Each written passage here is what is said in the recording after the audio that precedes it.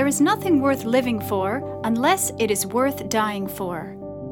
My grandmother lived a life devoted to Jesus, and today her talks have been made available in their original form. So you too can be built up through the insights and mysteries God revealed to her throughout her ministry. Now, without further ado, here is Elizabeth Elliot. We've been talking about a living sacrifice, the fact that the difference between one who has committed himself to Jesus Christ and one who has not should be a radical, visible distinction. And as I travel around, I find that there isn't nearly enough of a difference. I find Christians responding in the ways that the world does. I find Christian magazines filled with secular thinking that people are not even aware is secular because we get so squeezed into the world's mold. And in Phillips' translation of this passage, which we've taken for our text, Romans 12:1 and 2, in verse 2, in the King James Version says, "Be not conformed to this world, but be transformed by the renewing of your minds." And J.B. Phillips puts it this way: don't let the world around you squeeze you into its own mold, but let God remold your minds from within. We're talking about a complete renovation. You've got to turn yourself completely over to Jesus Christ, making an unconditional sacrifice. That's what this Christian life is all about. It's not a little dollop of whipped cream on the top of the sundae of your life. It's not a mere addition of something nice. It is a totally different course which you are choosing. The scripture uses the analogy of marriage because you've been single all your life up until the point where you make a radical choice to change your entire lifestyle and become a married person, a husband or a wife. And it's not for nothing that God has used that simile, because we married people could tell you single folks that think that marriage is the solution to all your problems, that the truth is you really don't know what you're getting into. How many of you married people knew exactly what you were getting into? You know, this person that you think of as a prize package turns out to be a surprise package. And the great thing about discipleship is God does not give you a blueprint ahead of time to tell you everything that's going to happen, what the cost is going to be, but He does say, I am the way. I am the truth. I am the life. And I am going to walk with you if you will come with me. If you want to be my disciple, He said, you must give up your right to yourself. You must take up your cross. And you must follow me. I talked last night about expendability, disposability. That means giving up your right to yourself, doesn't it? It means turning over all the rights forever, unconditionally, to Jesus Christ and saying, Lord, here I am, all of me for you forever. Do anything you want with me. Absolutely anything. It's giving Jesus Christ a blank sheet of paper with your name already signed at the bottom. Here it is, Lord, you fill it in. You don't give Him a list of your conditions under which you will be willing to serve Him, or the kind of thing that you want to do for Him. You let Him do the disposing. Now, what is God's standard for a Christian? He doesn't say, I want you to try harder. I want you to do better. I want you to try to be gooder. He says, be perfect. Be holy. There isn't any other standard. The standard is 100% perfection. May I see the hands of those of you who have arrived? You know that song, Oh Lord, it's hard to be humble when you're perfect in every way. Be perfect. That is His standard. Now, what does the word holy mean?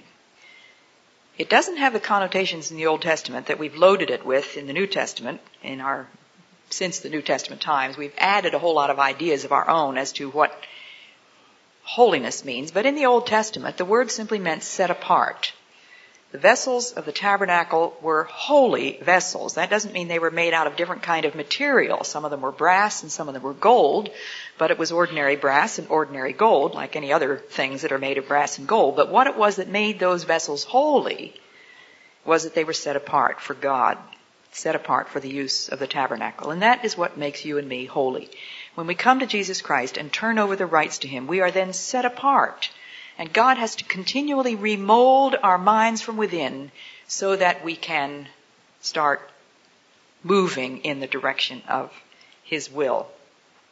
It is a radical, deep down kind of a difference. Do you know what the word radical comes from?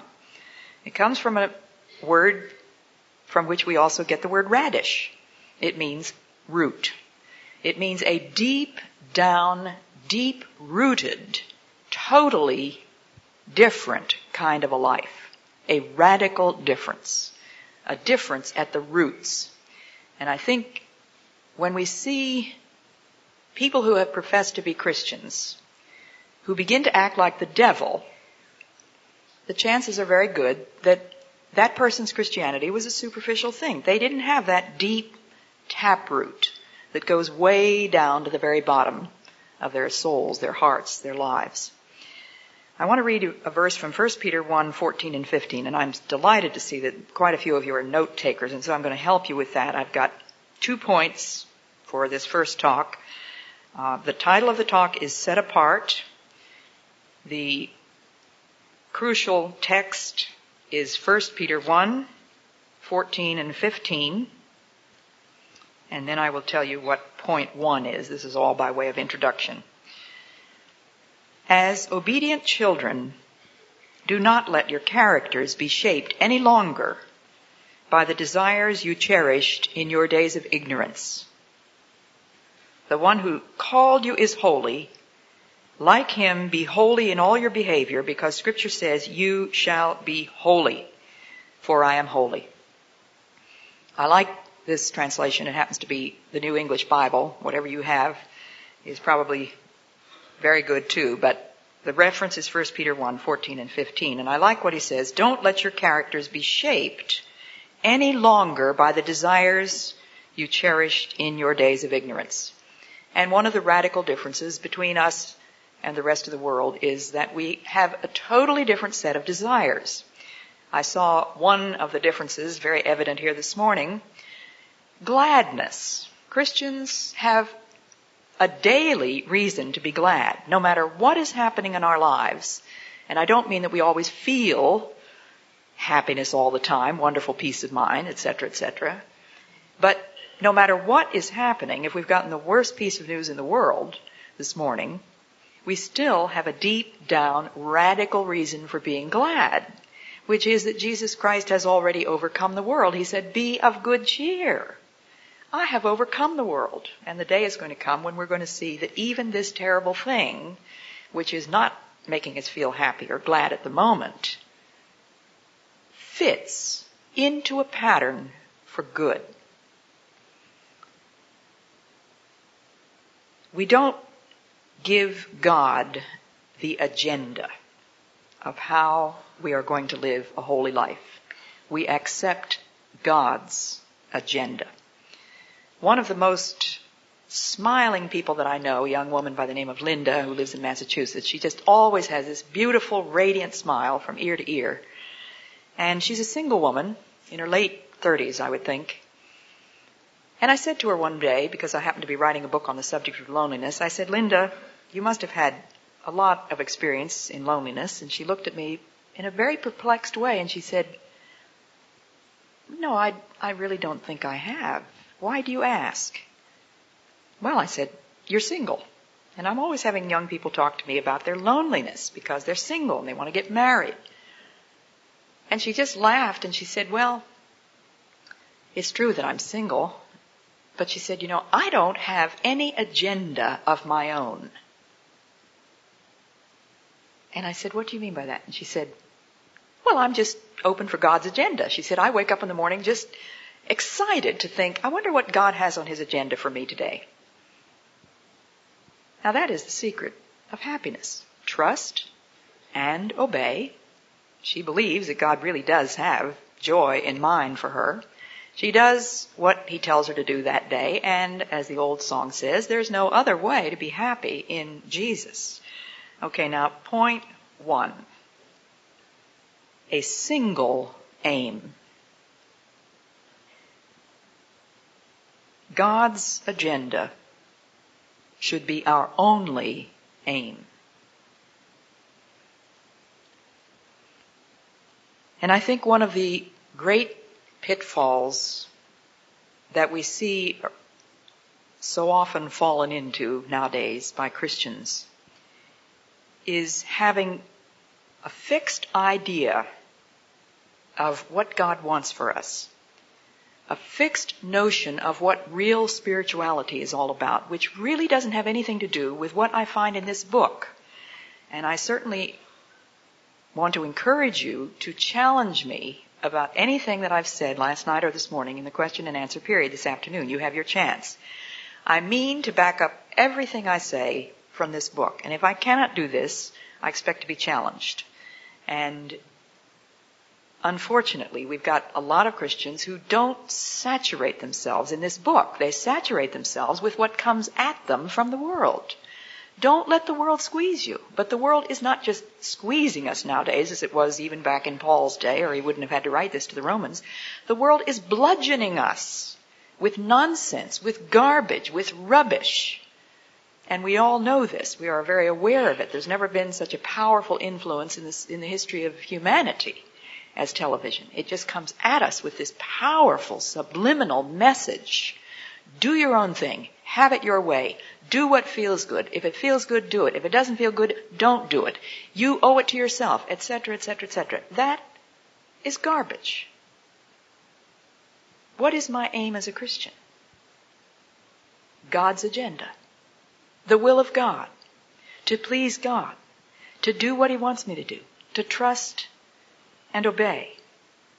Now we can go back to scriptures and find some examples of what I'm talking about. This having something else in mind that we are going to demand of God. For example, do you remember when a woman followed Jesus down the street and she yelled out loudly in front of the crowd, "Blessed is the womb that bore you and the breasts that suckled you."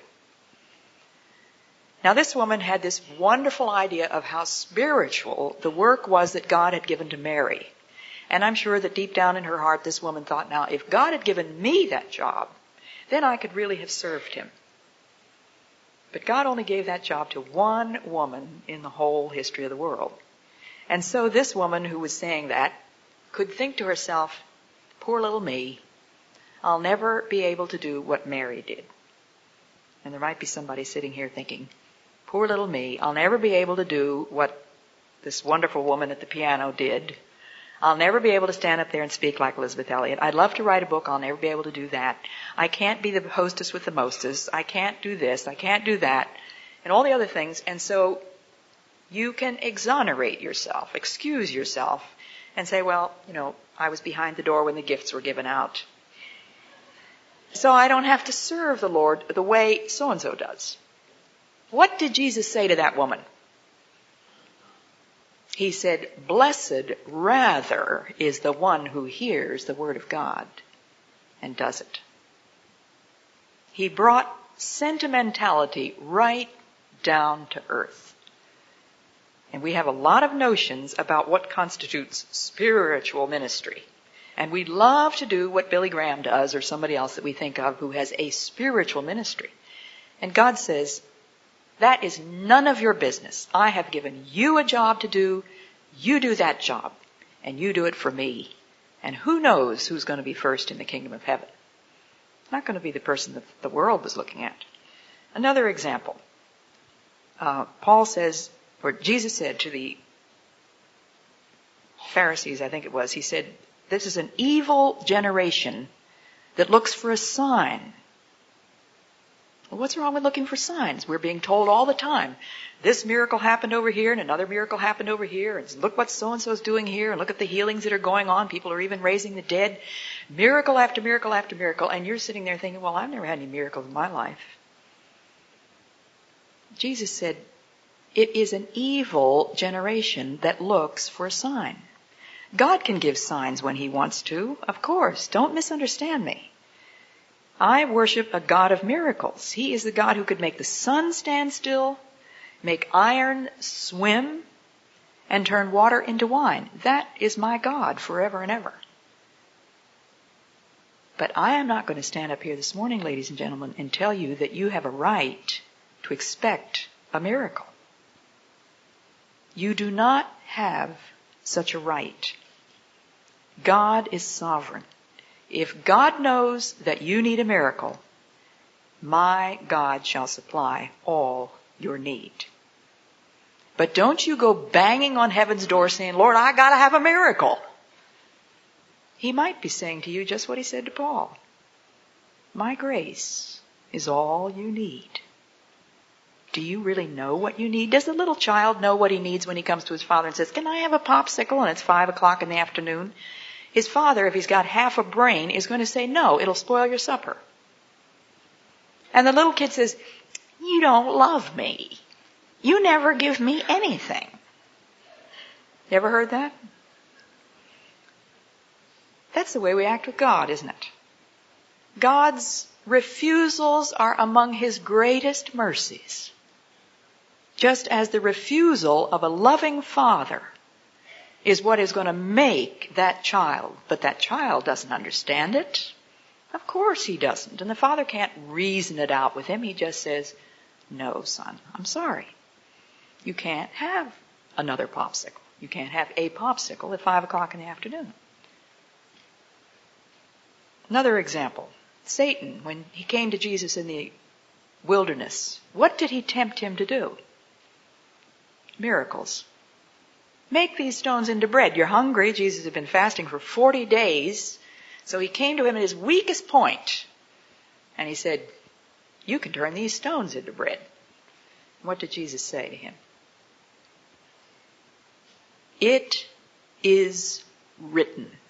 He went back to this book. Even Jesus took his authority from this book in order to beat Satan. And when you have problems with temptations, you go back to it is written.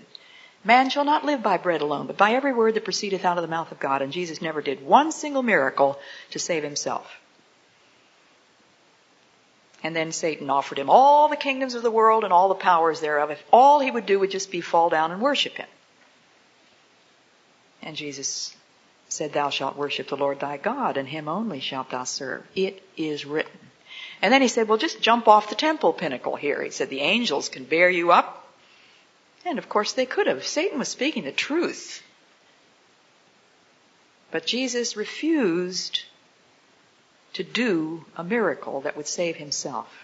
And if Jesus refused to do miracles for himself, he's going to refuse to do miracles for you and me when he knows in his sovereign love that what we need is grace or patience. A lady came to a preacher one time. She said, oh, preacher, oh, brother, please pray for me for patience. I need patience. And so he put his arm on her shoulder and he said, oh, Lord, please send this woman all kinds of tribulation. And she said, wait a minute, that wasn't what I asked. And he said, didn't you ask for patience? And she said, yes. It is written that tribulation worketh patience. God does not drop tribulation in patience into your lap. God must put you through a test. He must put you through some kind of a meat grinder if you really want patience. This idolatry of celebrities, where does it come from? Well, straight from the world, doesn't it? Pure secular thinking. What is my aim? If my aim is a single eye for the glory of God, I'll do anything, even if nobody ever notices it, even if I never get any medals for it, even if I never get commended or rewarded. I don't have to look at a celebrity and say, if only I could be like that. Well, that's the same sin that the woman committed when she said this other woman was so blessed. You want somebody else's spiritual experience. You wonder why God hasn't given you a particular experience that somebody else has written a book about or told a testimony about or sung a song about. You haven't had that. What's on God's agenda for you? Ministry. What does ministry mean? It means service. Has God given you an opportunity to serve? Yes, He's given all you women opportunity to serve Him in the kitchen. You ought to have a little sign up over the sink. Divine service conducted here daily. I'm not kidding. Whatsoever you do, whether you eat or drink or anything else, do it for the glory of God. What did Jesus say? Inasmuch as you have done it for the least of these, my brethren, you've done it for me. Will you be a living sacrifice in your kitchen? In the garage, in your workplace, in school, in the backyard, as well as in church? If you do it for one of the least of these, the little child that needs his nose wiped, the baby that needs his diaper changed, the old woman next door who needs her toenails cut, who is going to do those jobs? Christians. This whole room should be a bunch of people on whom anybody can call because we will do anything. And we're not going to ask for a medal. You remember Peter? He had his own agenda for Jesus too. He said, Lord, I'm ready to go with you to prison and to death. But that wasn't required of Peter. Jesus was not asking him to be crucified. Jesus was not asking him to be imprisoned. That was something that God asked of Paul and Peter later. But at that time, that was not on God's agenda. The truth was, Peter had his own idea of doing something heroic. And what happened? He chickened out because of a little servant girl putting the finger on him and saying, you're one of those. You're one of his disciples. And he said, no, I'm not. I don't even know what you're talking about. He was ready to die for Jesus, but he was not ready to be embarrassed. What's your agenda? You should have a single aim for the glory of God. To do His will. Nothing more, nothing less, and nothing else. Number 2. And I'm taking this passage from Titus 1. I referred to,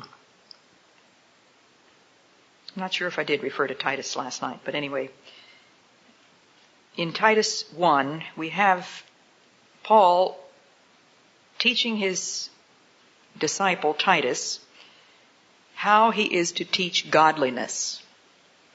Point 2 is an unimpeachable character. Remember that the title of this talk is Set Apart. We are set apart because we have a single aim, and we are to be people of unimpeachable character. A character which will not disqualify us. In other words, to impeach a president is to disqualify him. To be of unimpeachable character means that we will not be disqualified, that we do not deny in our lives what we profess with our mouths. And I wish we had time to go into all of this first chapter and part of the second in real depth, but you can study this for yourselves from verse 5 in Titus 1 to verse 14 to the end of chapter 2. Might as well read all of Titus 1 and 2, but we don't have time to go into that all this morning. But Paul says to Titus in verse 5, my intention in leaving you behind in Crete was that you should set in order what was left over, and in particular should institute elders in each town. Now obviously Paul and Titus had been to Crete. They had been preaching. There were now believers, and these believers were going to have to form a church. And this young man, Titus, was left with the huge responsibility of appointing elders in that church, finding the men who were responsible, who could be the examples to the rest of the church and take responsibility to train them in godliness. Now, what kind of men qualify for the position of being examples to the rest of the world? I don't speak to you men this morning as though every one of you is supposed to be an elder in your church. Undoubtedly, some of you are. But every man should be aiming at the qualifications of an elder, because they are simply the qualifications of what makes godly manhood or manly godliness. And he says they should be men of unimpeachable character. That's the first thing he says. And then he says faithful to his one wife, the father of children who are believers, who are not under no imputation of loose living and are not out of control. You fathers are responsible to bring your children under control. I read you the passage last night about God's judgment on Eli because he failed to do that. And he goes on, not overbearing or short-tempered, not drinkers, not fighters, money grubbers, but hospitable, right-minded, temperate, just, devout, self-controlled. He must adhere to true doctrine. Then he says there are all too many, especially among Jewish converts, who are out of all control. They talk wildly and lead men's minds astray. Such men must be curbed. Now I'm going to emphasize two things out of this passage, and I'm not sure how much I'll get in talk number one this morning, or some may have to spill over into the second talk. It's a little difficult to separate all of this out. But let's think about this word faithfulness. What does it mean to be a faithful Christian, a faithful man or woman? Well, it means, to begin with, honest, doesn't it? Somebody who is a man or a woman of his or her word. If a man says, I'll do it for you, if he's a Christian, you ought to be able to expect that he is going to do exactly that. And this brings me to the business of serving God. If God doesn't give you what you think of as a spiritual job, such as Mike Story has, or the song leader, or the pianist, or the visiting speaker, if you're a plumber, what is a Christian plumber? Well, he's not a man who works with a particular kind of Christian tools or with particularly Christian drains. He is a Christian who is a plumber, that's all. I am a Christian writer. That doesn't mean that I write about particular subjects and limit myself only to certain spiritual subjects. I may write about anything in the world, but I bring to my writing the vision of a Christian. And that Christian plumber must bring to his plumbing the vision of a Christian. In other words, if you ask that man to come and do a job at your house and he says, I will be there this afternoon, you have a right to expect that if he's a Christian, he will be there this afternoon. And you also have a right to expect that he's going to do the job that you ask him to do, and he's going to do it right, and he's going to charge you a fair price. A faithful man. A man of his word. It also means he is a dependable man. And one of the tragedies of modern life is that people are not dependable. I have a friend who is the wife of a president of a Christian college. She has told me that a big part of her job is entertainment, and she has to entertain students and faculty and administration and trustees and visiting supporters. And she said, I can't believe how undependable people are. I send out a nice printed invitation with RSVP at the bottom. I don't get any answer at all from some of the people. And lo and behold, they turn up for the dinner. And other people who have RSVP'd and said, yes, I'm coming, they don't come and they don't call. Now, these are Christian people we're talking about. Does that seem like a ridiculously trivial detail to mention as having something to do with God's agenda, with holiness? No detail is too small. Jesus said, he that is faithful in the little things, I will make ruler over bigger things. He that is dishonest in a small thing, Jesus said, will be dishonest in a big thing.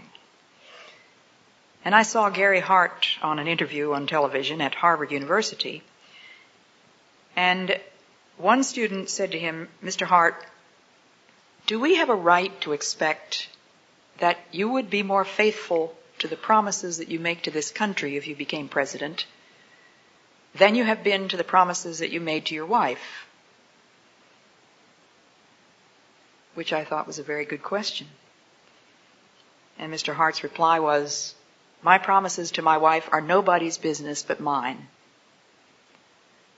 And I thought, if a man is dishonest in what certainly was not a little thing, how could we trust him with a bigger thing? And if we don't put it into practice in the little things at home and the little things that not even your wife or your husband or your children are going to notice, things that you know you can get away with, humanly speaking, how are we ever going to be faithful to God? The true test of a man's faithfulness is what he does when he thinks nobody's looking. I went to a Christian boarding school where our headmistress used to say to us again and again and again, don't go around with a Bible under your arm if you didn't sweep under the bed. She did not want a lot of pious talk coming out of a messy room. God's agenda means faithfulness. It means that a man keeps his promises to his wife and a woman keeps her promises to her husband. Of course, those vows that you have pronounced before God and these witnesses in the wedding ceremony are deeply solemn and unbreakable vows. In God's book, there is no fire escape. It doesn't say, as long as we're better and richer and healthier. It says, for richer, for poorer, in sickness and in health, for better or for worse, till death us do part. Till what us do part? Till death. And it doesn't say as long as we both shall love, but it says as long as we both shall live. Now I hear Christian people just taking the view that divorce is an option nowadays. Everybody's doing it. Christian leaders are doing it. Why shouldn't I do it? And usually the excuse is incompatibility. Or, well, we had grown apart. This is not the man I married. I don't feel the same way about him that I used to feel then. It's not working, was what my nephew, who unloaded his wife and 2 little children when the second child was 1 week old, he said to me, it wasn't working. What does God say? This is a covenant before God and these witnesses that you are going down this course, which is a total, radical, irrevocable commitment. That's why discipleship is compared to marriage, because it is irrevocable. You don't put your hand to the plow and then look back. This is a course that you choose. You stake your life, come hell or high water, and you're going to live with this woman or this man until death. It is a commitment. Now, your promises to your wife on the little things. Yes, I'll be home for dinner at 6 o'clock. Now, occasionally it does happen that it is absolutely impossible to get home at 6 o'clock, and it is absolutely impossible to make a phone call. You can get stuck on a highway because of an accident or something. There's nothing you can do. But how many of you husbands really take seriously the fact that your wife works hard to get that meal ready for you, to get it on time, and she wants to serve it hot and not to have it all dried up and the souffle flat or whatever? And you don't bother to call. You come strolling in 20 minutes late or an hour and a half late. The children are hungry. Maybe your wife has gone ahead with the children, which I think is legitimate and reasonable to do, because she has other people to think about besides her husband. But just a little thing like keeping a promise and being on time for dinner. Or, yes, I will fix that faucet on Saturday.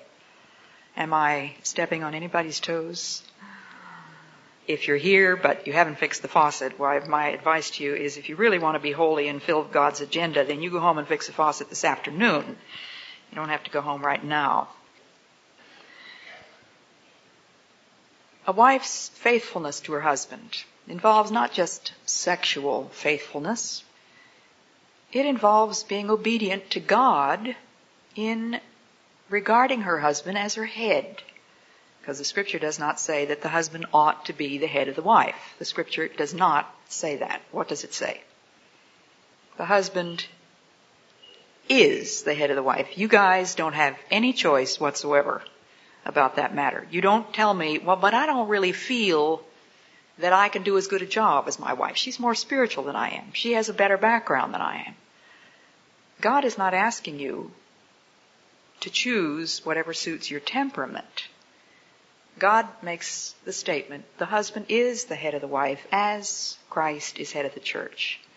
And so the wife is to submit to her husband, not because he's smarter than she is, or better looking, or more intelligent, or stronger. He may be all of those things. He may be none of them.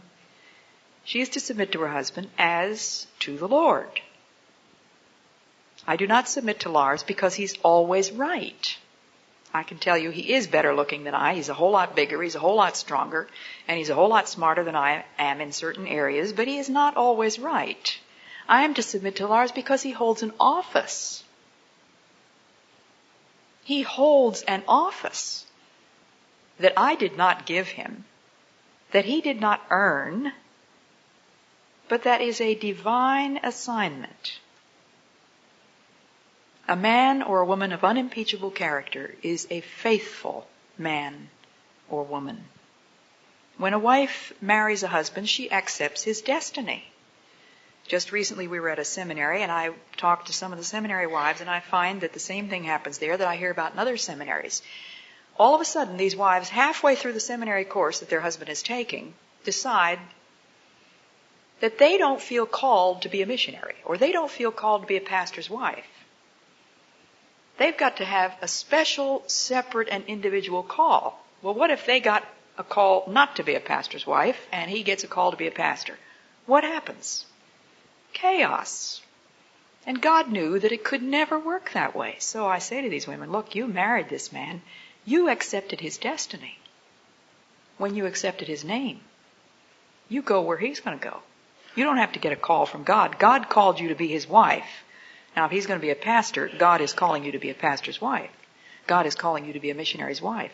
God has long ago called you to be the wife of this particular man with this particular man's set of sins. Did you ever think about that? You married a sinner, and so did he. God help us all. There isn't anything else to marry. What did you think you were getting? Well, if part of the surprise package is that you got a sinner, why, so what else is new? I could have told you that. A faithful wife accepts her destiny as this particular man's wife with his particular set of sins and weaknesses and peculiarities and strengths and gifts. And I've had 3 different husbands with very different sets of peculiarities and weaknesses and strengths and gifts. I accept their destiny. A faithful man or woman is faithful to the children. You don't make promises that you do not fulfill.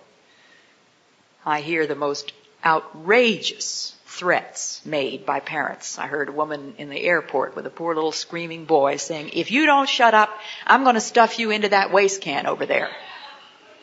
Now that is a lie.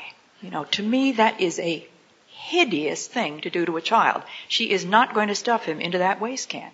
And that little child is being trained every day of his life to believe that his parents are liars. Because they say, I'm going to spank you if you do that. And they don't spank him. I'm going to stuff you into that thing. You're not going to get any supper tonight. They are destroying daily the moral fabric of that child. They are not faithful parents. Lars has been giving me signals back there. I have exactly 1 minute left, I think. So we will go on with this. If a father promises his child that he's going to take him fishing on Saturday, and then suddenly remembers that Saturday's the day of the World Series, that we're not going fishing. What is he doing to that child? My parents taught us, if you make a commitment, you get there if you have to crawl on your stomach. You fulfill that commitment. You must keep your word. I don't care what the price is. You made a promise to a little child. And everything in that little child's life depends on that fulfillment, on that faithfulness of his father. If we are set apart, we have a single aim, which is obedience to God. We must be people of unimpeachable character. Dishonesty disqualifies us. God bless you.